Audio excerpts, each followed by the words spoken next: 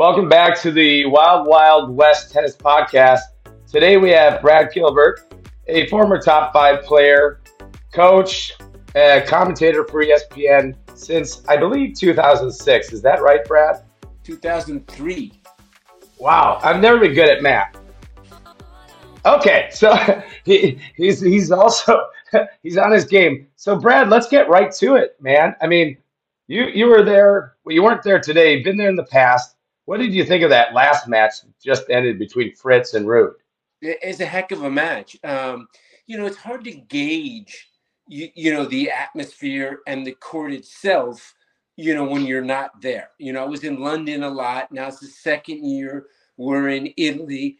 But we've had, some close matches. I hear the court is quicker, but, what's funny is the guys, the way they play now, they can make quicker courts, more normal. You can have rallies. Impressive effort. A couple of rule changes I'm definitely, if I could put in the suggestion box.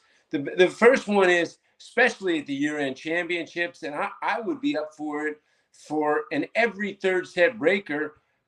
I'd like to see 10-point breakers now, but what a comeback Fritz makes from 5-1 down. That's the kind of comeback that you might have saw in a 10-point breaker, gets back to 6-all in that third set breaker, little bit of a mishit, a miss forehand, and the next thing you know, good effort from Ruud. And what a diving volley that Fritz had to save a break point. That's sometimes the type of a shot that you can lose a match on. I thought he might get broken next game after that dive.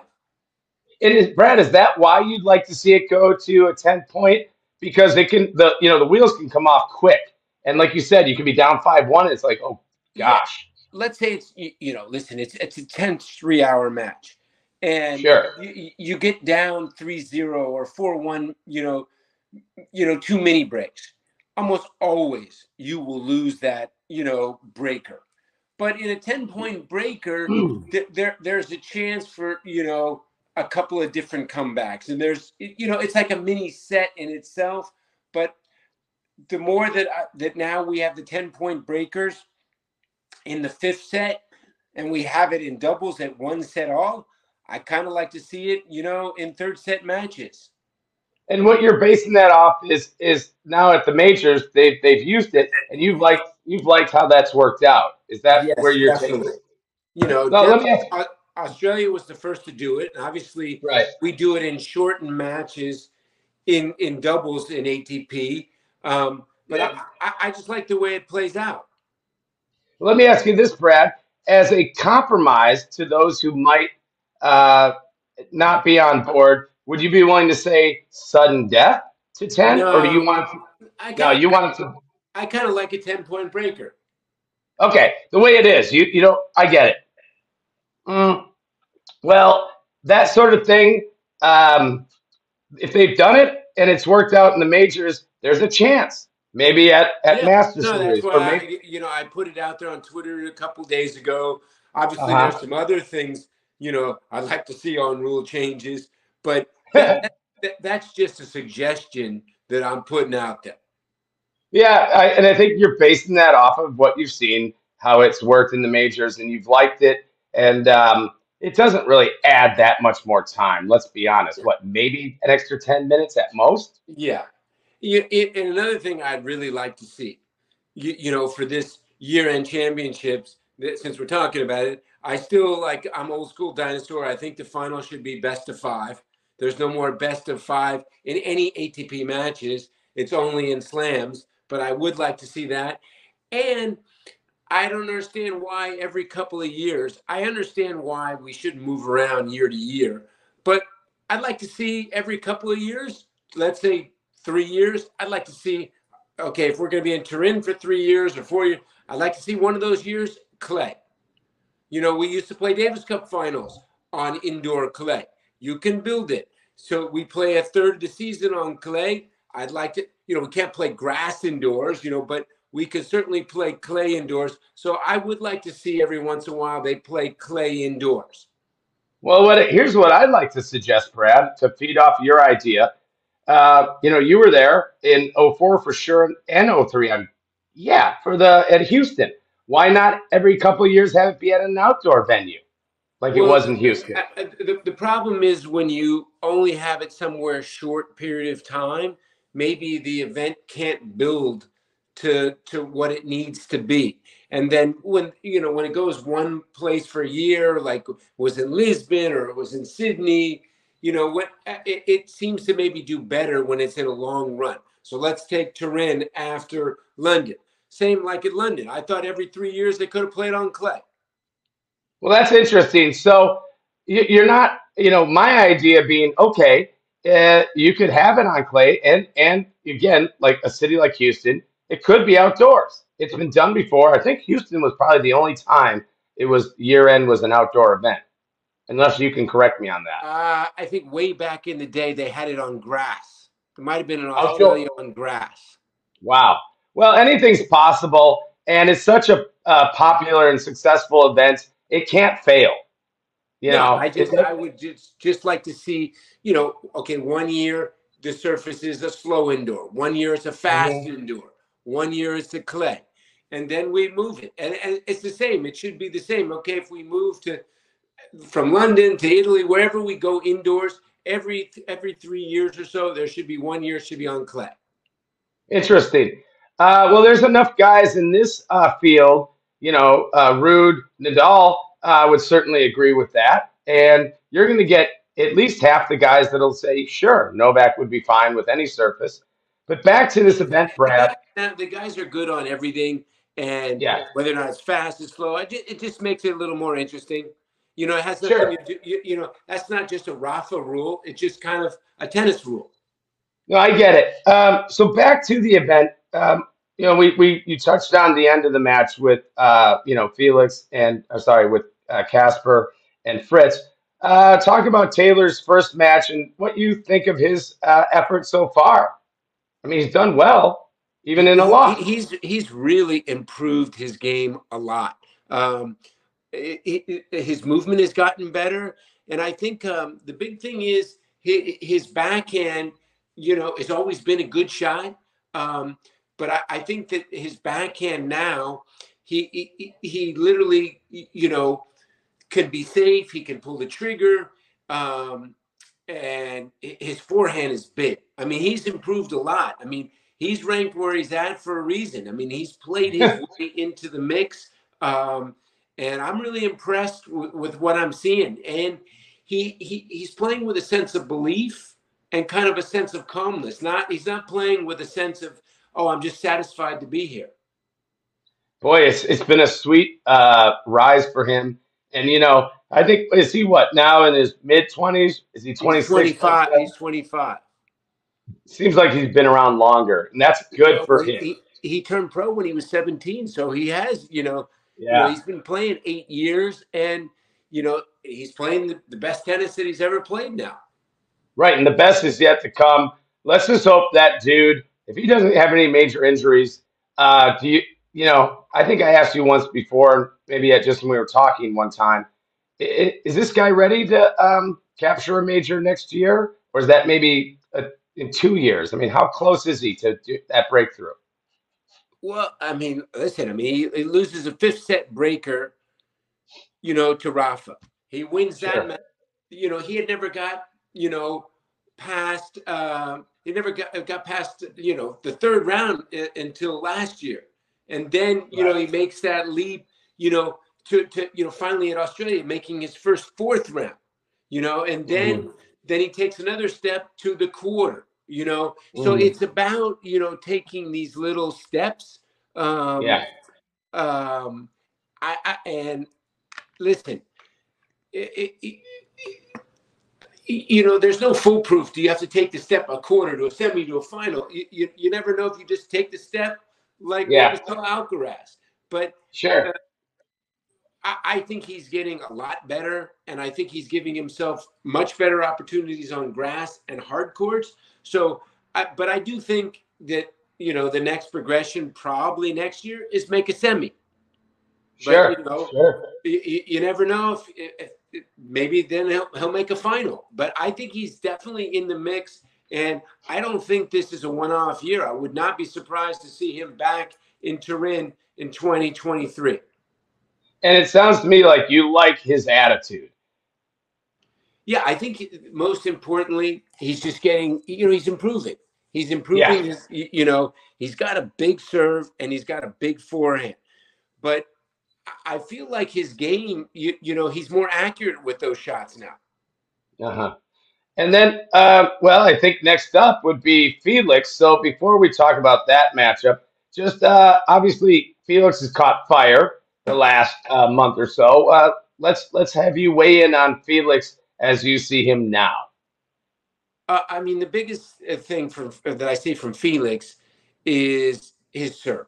I mean, he's getting so many free points. And a couple of years ago, I felt like the biggest issue with his serve was his ball toss would be all over the place. And he was reaching for it a lot, catching tosses a lot, far to the right.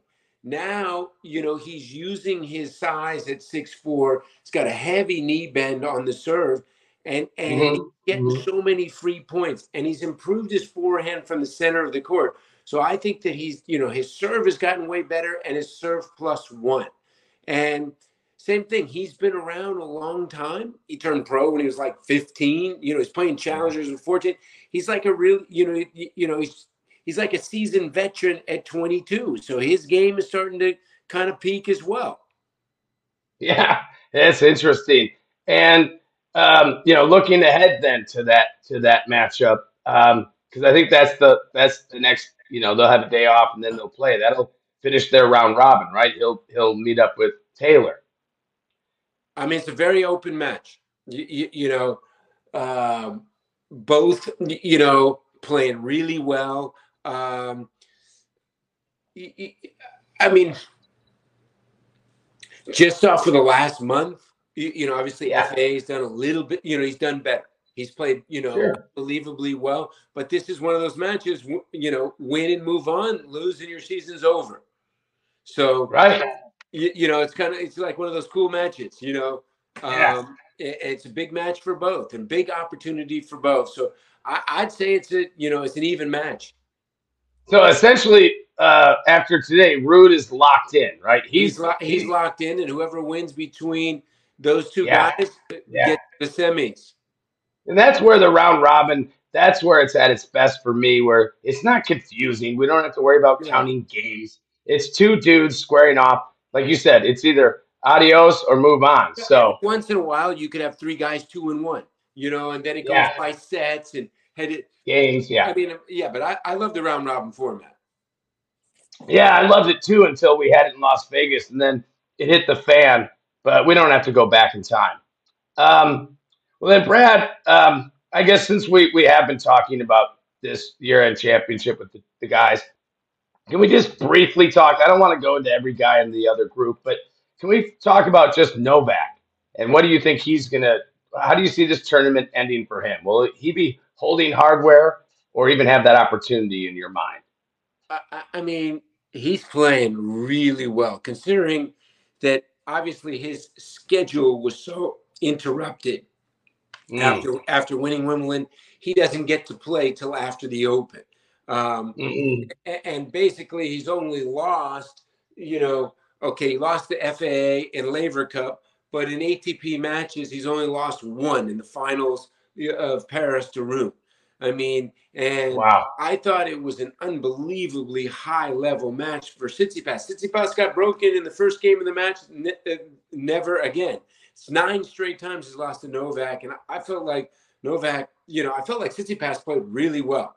But, Novak is like a tax collector in Europe. He's going to get it. Doesn't matter if it's slow court, if it's a fast Yeah. court. You play any kind of conditions, he's going to be fine. Yeah. And his movement for 35 is still exquisite.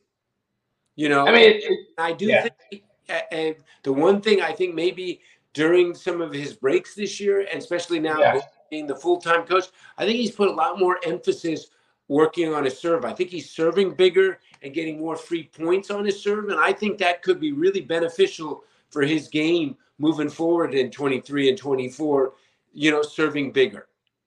And you always like to say how guys, regardless of where they're at in their age or career, getting better. That's always been a theme of yours. And boy, if he can get better on the serve, that just helps every part of your game. It's a no brainer.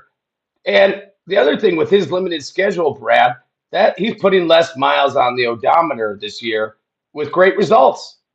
Yeah, which is pretty amazing. Obviously, you know, he still it looks like he's going to be cleared to play Australia. Don't know about what the restrictions will be for coming into the States. If Ah, those aren't eased, then he can't play. Indian Wells, Miami, Canada, Cincy, U.S. Open. That's a big. Those are hard areas of the schedule to have to navigate around. But if you keep working on your game and keep working on things and his movement and his flexibility, I mean, it's remarkable that what he's been able to do and kind of piecemeal his schedule. But his level that he's playing top two tennis. There's no doubt about it. it's beautiful. And look, like you said, it's somewhat ad hoc and piecemeal, but um, I, uh, I tip my hat to the guy to deal with all the what he's dealt with, to be resilient and be resurgent as well. He's got a good attitude. He doesn't, he kind of has your attitude. He doesn't worry about the past. Yeah, You know, you know what? And the best thing to do as a tennis player is to worry about what you're doing right now and what's upcoming, because it's almost like you're a businessman. You got to kind of plan your schedule. Out. 8 yeah. quarters out. What you're doing to keep.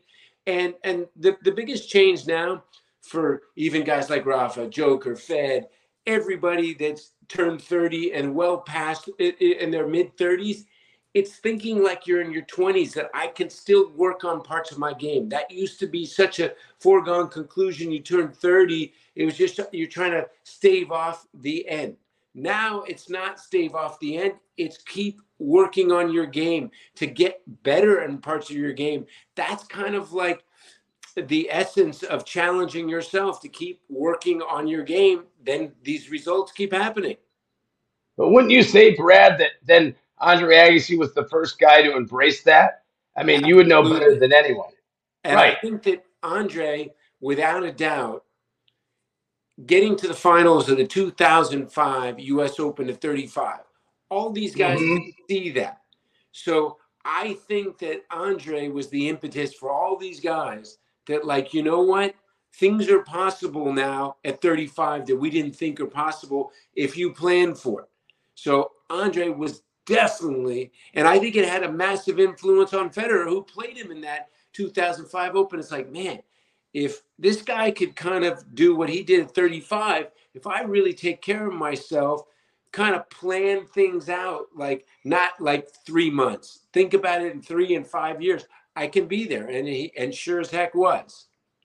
No, yeah, you're absolutely right. That's kind of sweet. And you know, um, talking about coaching. I know you've talked a lot about working with Andre, obviously. Since we're focusing on American players, when I first met you was at Queens in '03. Just a brief sort of reflection of what it was like you'd been working with Andre, as you said, it got played into his 30s, to work with a young person, a young American. How did you have to adjust your coaching style, in general?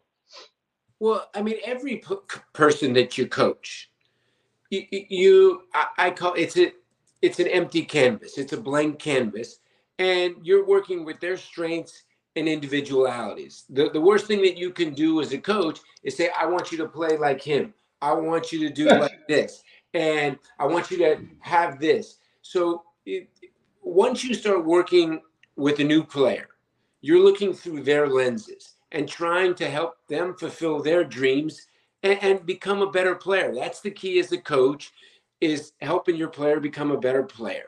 And some coaches have a style. They want you, like some of these football coaches, they only coach one way, and Right. if you don't, Yeah. it's my way or the highway.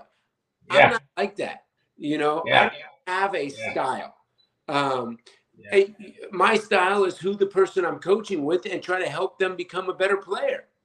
That's Yeah. that's the key to being a coach. And remember, it's not that you look through your eyes because I would do this or do that, or maybe the last player might do it differently. You're looking through who the player that you're coaching is, what their strengths are and what they need to do. And so that's kind of how you look at it. And then when you start as a coach with somebody, it's day one. Whatever happened before doesn't matter. It's where we're started now and where we're headed. Yeah, I mean, you did outline that in your second book, I've Got Your Back. I think came out in '04. You did chronicle that period with working with someone like Roddick. So if anybody listening to this, for more in depth on his experience with Roddick, you could pick up that book, I've Got Your Back. It's a great read. Different than Winning Ugly. It's just a shorter book, but a great read for a tennis fan. It's kind of, I still feel that way. And anybody that I work with, I work with kids or I work with adults or whoever I work with, it's always kind of figuring out what you can do to help them become a better player. That's the whole goal. Be honest, but it's not like, okay, you have to do this, this, and that, because this is my style. I think that's bullshit. The style is the Yeah. player that you're coaching and to help them become a better player. Yeah, and that's probably a good philosophy in any relationship in life, because you still remain yourself. Just because you're a good listener and you're a good observer, but you're still Brad Gilbert, Well, regardless of the and opinion. thank you, buddy. And speaking of coaching, I'm happy that the coaching trial, that hopefully it will become, I haven't heard if we're going to continue it in 2023, but, I was happy that finally after like 20, I think the trial, the last one was in 99 and it went away. And so it's great that, listen, it's out there and hopefully it will continue because I like it. I know some people don't like it. I like it. Mhm. Well, I haven't watched enough tennis on TV lately. This is also being captured on. I mean, they're showing it, right? The network. Well, no, They're Netflix is doing a show. oh, They're really? Okay. following the players, but like in the U.S. swing, like this summer, Mhm. you were allowed to, like when the player's on your side, you're allowed to talk to him. So like when Okay. you can't have like these full blown conversations, but it's now legal, and you can Oh, make little motions and you can do little things. oh, yeah, like Patrick Martagalu in the final with Serena Yeah, when he got exactly. that's allowed because it was going on anyways, Yeah. and So it's kind of it's a like good way. yeah, It's a good way to stop the cheating and the third. But yeah, now, it's open, and so hopefully they'll yeah, continue that. yeah, and that's allowed at all events on both tours, or is it just an ATP thing? It just started, yeah, on both tours on the North Uh, American swing, and no then kidding. it Okay. kind of it continued. But I haven't heard if we are doing it for 2023. I hope so. Let me ask you this on that note. So the player designates a person. It could be their dad, it could be their official coach. If they don't have a coach, it could be their buddy, that whoever they designate, right? It's just one Yeah, dude and that's allowed to do and it. then the whole box can make motion, I believe. Oh, okay. So all right. That's great. I need to watch more live tennis to catch that. And as you said, it's not cemented yet for 2023, but they haven't said no, which is cool. Um, so, Brad, speaking of TV, you guys are going to show that. Talk a bit about your, commentating. I saw a podcast with one of your best friends, Chris Fowler, did a podcast recently. It was really great, and he was able to explain what it was like because that's right. He started in '03 with you. Can you talk a bit about your experience from '03? I mean, it's a lot of time to cover, but what do you love about that? I just love being involved in the game, from playing to coaching to TV. I mean, sometimes you sit down, you never know if you're going to see some unbelievably memorable match or things happen. Um, and I enjoy sitting courtside. I enjoy Yeah, being in the booth. yeah, I enjoy being in the studio. And yeah. I'd like to, think that like I'm the beer drinking guy. I'm having fun, and I'm Yeah, not taking it for granted. yeah, And I'm not phoning it in. I love it. I love every yeah, time that I go to the courts. You get a chance to see something. And ESPN has been, it's been a great 20 years. They're great. They've got a great team. We've got great production. Hmm. It's an honor to be part of the team for the last 20 years. That's what Fowler indicated. I mean, he talked a lot about you and Darren and Patrick, and that you guys, you do knock down a few brew dogs afterwards because you guys like enjoy each other. It's not just working together; you're friends, and I think that helps the broadcast.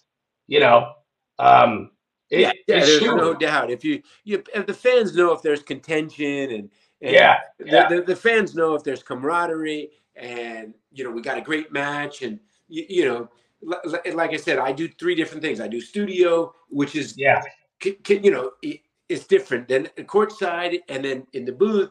So yeah. they're all great platforms. Hmm. And listen, we get to do three great tournaments. We do Australia, we do Yeah, U.S. Open and Wimbledon, yeah, and listen, it's yeah. just a treat to be at these tournaments. And it looks like next year, from what Fowler, well, I don't know if he said for sure, but it looked like you guys might be going back to Australia. It might not be from Bristol. Fingers crossed. Yeah, okay, still up in the air, but yeah, I know he was really stoked about that. And I remember when you sometimes you'd be in the studio, you wouldn't leave the studio. I mean, when um, you're working. You never sort of leave the ESPN compound. It's really cool, your commitment.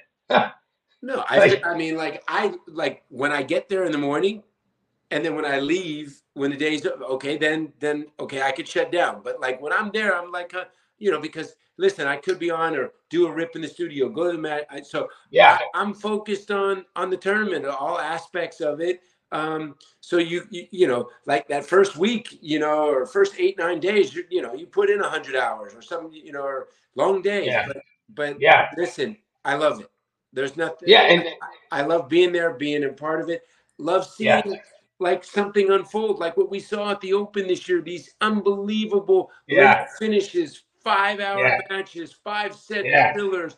I mean, the perseverance of seeing what Alcaraz did from the round of 16, yeah, the quarters and semis, 5 sets, 5 sets, 5 sets, coming from a breakdown in the fifth against Chilich.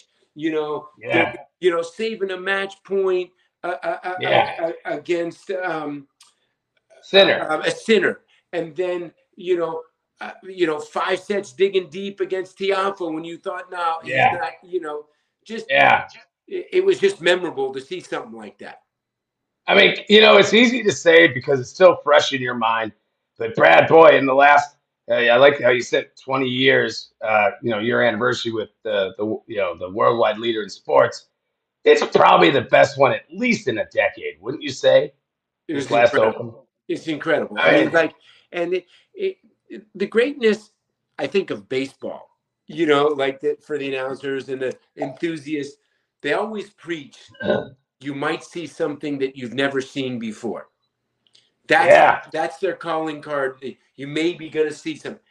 I feel that's the same in tennis. I mean, look what we saw in the Open. Look what we saw in the Aussie Open final this year. Oh, right. So I just feel Yeah, like there's some things that you can see, like that just don't happen in a zillion years. 2 sets to none comebacks in a slam final. yeah. Well, it's like Yogi Berra, sticking to your baseball analogy. And what do you say? It ain't over till it's over, was Yeah. what Yogi Berra said. Or And that's what he you. used to say sometimes too. It's getting late early. Yeah, exactly. And I mean, I'll cop to this. I thought, to speak to what you mentioned, that Australian Open final when he was down 2 sets and I guess a break and maybe almost a double break. Right? Didn't he have a No, he point was from down. He three? was down 2-3, love 40. Yeah, So I clocked it out. was he was like 7 minutes from that match being over. Yeah, because I couldn't get it. I live in Mexico. I had to do it on live scoring, and I'm like, it's done. But he'll be. And I thought to myself, I'm a Rafa fan. I'm like, but this is good. He'll be prepared for the French. And I clocked out right then, dude. And big. That would be a yellow card, right, in your Yeah. system? No, I no, but did. we had so many amazing matches this year. Yeah. And it just kind of, it always gives you that great hope, as a tennis fan, as a tennis enthusiast, that, you know, that, like, it's like, then you get excited already 2 months away from Australia. Yeah. Yeah. I get it. Well, Brad, I'm going to let you go. So I'll throw one more question out there. And, um, man, boy, I mean, it's, it's, I guess people might say this every year, but I don't know if the game has been more exciting on both tours than it is now. And I bet people say that every year.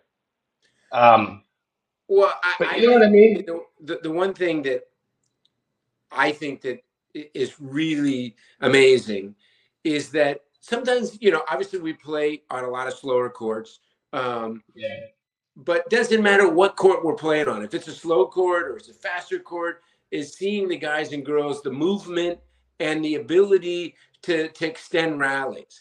I think for Yeah. me makes for great viewing, and Hmm. just seeing, like, because I hear the guys saying how fast the court is in Hmm. Turin, and yet they're extending the Hmm. rallies. So Yeah. Yeah. so it's incredible, the movement, the athleticism, and obviously the strings are allowing the guys to take these bigger swings. But the extended rallies, I think, are great because, listen, I played in the 80s and early 90s when you had some of the big bombers playing on these fast courts, you never had any No. rallies. Sure. Well, So on the fast courts, you're right. Yeah, for sure. so seeing these extended rallies and hearing that these courts are fast is so exciting, that the game is just continuing to grow and produce, talented players. Yeah, I mean it's yeah.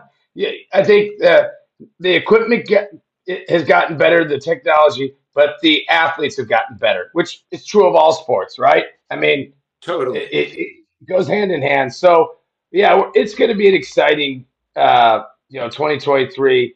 The last thing I said it was going to be the last question. We haven't touched on any of the women. Could you just briefly? Uh, I'm curious about two players specifically from the U.S. Pagula and Goff. I've been really impressed by Pagula's year because he had that great U.S. Open run, and Coco's a young kid that's amazing. Just maybe a quick assessment of those two, and then we'll get out of here. Well, amazing. Pagula finished the year 3 in the world, and Goff Yeah, came into Fort Worth 4 in the world. I think she dropped to 6. Crazy. I mean, they were a yeah, combined. I mean, they had this great year, both of them, but then they both had a rough. They both went yeah, 0-3 in singles, and they went 0-3 in doubles. So they each went 0-6 in the first time in the history of tennis somebody lost 6 times in 1 week, and they both lost 6 times. So, yeah. man, But that's coming on the heels of Pagula winning Guadalajara, yeah, and it's so crazy. She was just coming off of a win, and then to lose yeah, 6 times in a tournament. So it shows you, how tennis can be from week to week. It's an amazing year where she's come from. About 4 or 5 years ago, she wasn't even in the top 100. yeah, And now she's, yeah, 3 in the world. So, she's yet to make a really deep run in the slam. She's got to a couple of quarters. So that's definitely, the progression for her next year, making a little deeper run, semis, finals, who knows, winning. And Goff, right, same thing. She got to a finals of the French. Um, yeah, but I think she's getting better. I still think that her forehand can get better. yep, I think her forehand can get better, but albeit she's still improving, and she's in the top 5 in the world. So a lot to yeah, be, look forward to for both of them. yeah, Um, yeah. and I think that for the moment, Swiatek has put a little distance between herself. Now it's up to the players. Yes. Can they catch up to her? Yeah. Oh boy, you're right about that. That's well again, Brad, that's a whole nother podcast. I appreciate you checking in because I know you've been glued to the TV all day. That wall is still waiting, but they I'm gonna probably go. don't You know have what I'm light. gonna go do right now? I'm gonna go hit about 20 minutes on the Right. curved wall at Pepperdine. I'll just All work a right. little grooving, little volleying, Yeah. and Yeah. then I'll come back and knock down a couple of beers, and it'll be a good night. I think it'll be a great night, and you're probably one of those people that's smart enough to do it either early in the morning or late in the afternoon because the sun's less of a problem. Yeah, so I go like 6 in the morning on the Yeah. sunrise. And then, now we're getting dark about 5. So I'll Yeah. go So over about yeah. 4, and it'll be shady. So yeah, I go either really early or really late. Well, I think we're right in that honey hole. So get down to that and enjoy the brew dogs tonight. Are you? I think last time I talked to you, there was this elephant brand you were Yeah, trying. the Belgian one. Yeah, I like that. Yeah. I got to, I'm a little stuck on the Carlsberg Yeah. Elephant Sure. Pilsner 7.2. Very physical. And I like those Belgian beers. So the Bud Ice days are over. Long over. And then, I like LA Works, and there's a bunch of these LA, and Southern California, like some of these cool, Pilsners. And yeah, I'm a beer connoisseur. Well, hey, look, Brad, as I've always believed, and they got to be ice cold. If you've got that, then you've solved half the equation. 47 minutes in the freezer does it justice. There you go. All right, and it shouldn't take more than 20 minutes to drink it. I mean, why waste time? It's not wine. See you, buddy. All right, later, Brad. Thanks for tuning in to the Yeah, no Wild West. problem. Have a good Oh, night. all right. Yeah, I got to do my sign off thing, Brad, but you get to the wall. Thanks for tuning in again. That that was a little bit of a Brad and Brad beer review at the end there, but thanks for tuning in once again to the Wild West Tennis Podcast. It's always fun to have Brad Gilbert do anything. He's one of my favorite people in tennis, and he's easily accessible to fans and to players alike. So again, it was great to have him with us. He had to really get going because he's in Malibu, and if he doesn't get to the wall shortly, then that's going to interrupt his beer drinking time with his happy hour. So, but he's happiest when he's playing tennis. So I will conclude today just this Brad on his own by saying, remember to like, subscribe to Quality Shot Tennis on your favorite podcast platform, YouTube, like, subscribe. I always struggle with this part, but I think everyone knows the drill. And this has been a lot of fun. Adios. Hasta la bye-bye.